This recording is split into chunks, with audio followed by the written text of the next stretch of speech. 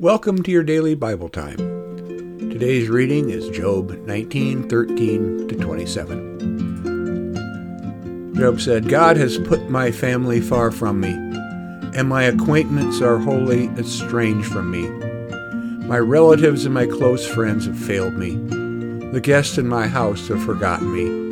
My serving girls count me as a stranger. I become an alien in their eyes. I call to my servant, but he gives me no answer. I must myself plead with him. My breath is repulsive to my wife. I am loathsome to my own family. Even young children despise me. When I rise, they talk against me. All my intimate friends abhor me, and those whom I loved have turned against me. My bones cling to my skin and to my flesh, and I have escaped by the skin of my teeth. Have pity on me. Have pity on me, O you, my friends, for the hand of God has touched me. Why do you, like God, pursue me, never satisfied with my flesh? Oh, that my words were written down.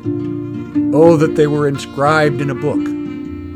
Oh, that with an iron pen and with lead they were engraved on a rock forever. For I know that my Redeemer lives, and at the last he will stand upon the earth, and after my skin has been destroyed, then in my flesh I shall see God, whom I shall see on my side, and my eyes shall behold, and not another. Here ends the reading. Poor old Job. He didn't have anything going for him. His family and friends turned against him and mocked him. Then, through a series of natural and man-made disasters, everything that he had of value that he had accumulated was taken from him. And that's what makes Job so amazing. In the midst of all his troubles and sufferings, he sings, I know that my Redeemer lives, and at the last he will stand upon the earth, and then I shall see God. Job has faith that God will undo all of the evils that have befallen him. When you experience setbacks, sing a song of faith in God and see how that feels.